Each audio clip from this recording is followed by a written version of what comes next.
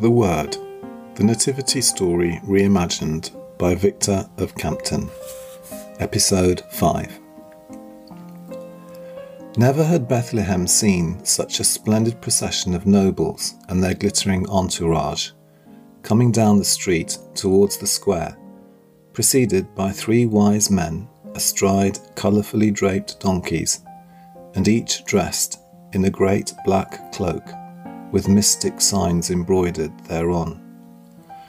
Looking from side to side until they reached the inn, and, turning to face the stable gateway, they halted. The captain of the escort rose in his stirrups and signalled with his sword. Out from the long line of the cavalcade stepped the richly caparisoned stallions of the 3 rulers. They rode down to the stable gateway and dismounted. Accompanied by servants carrying gifts, they entered the yard, pausing to bow to Mary and Joseph before turning to the manger. No one spoke. Looking down on that tiny face, they knew this was, indeed, he whom they sought, he who was of the Scriptures, not a conquering monarch, not a heavily armed warrior, not even a learned academic, but a tiny newborn child. Before them, bathed in the brilliant starlight, fast asleep in a straw manger here in an unremarkable backwater, they had found the truly divine, the long-anticipated Son of the Lord God of Israel, the promised Messiah. They were overcome with their emotions. As one, the great men dropped to their knees and then to the floor, prostrating themselves before the boy and his family. There they lay in prayer. There they stayed for a full hour before rising to take turns politely to greet the parents. Calling forth the servants, priceless gifts were laid out before the child, gifts of gold, frankincense, and that greatest rarity, myrrh. The question was asked, "How have you named this child?" "He is called Jesus," said Mary, and Joseph added, "He is of the house of David and will be known to all as Jesus of Nazareth."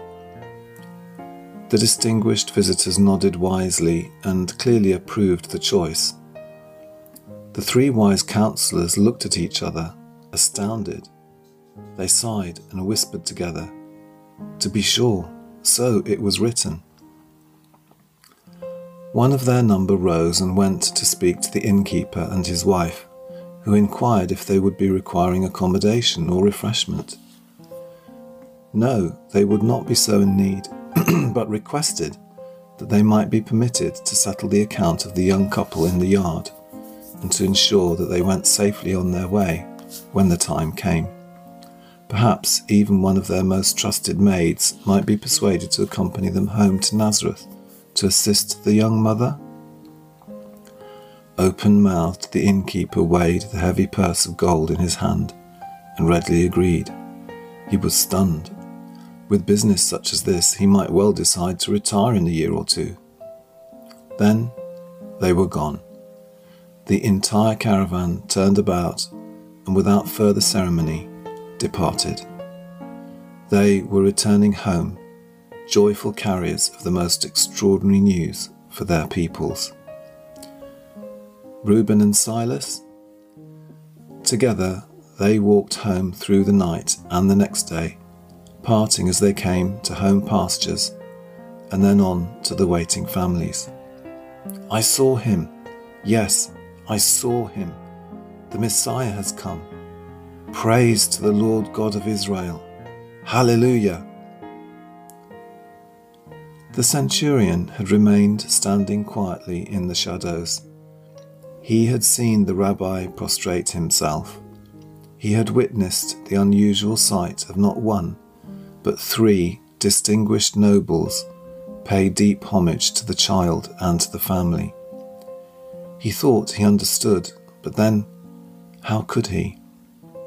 He knew that he had witnessed a very special happening, seemingly a divine moment, and of deep significance.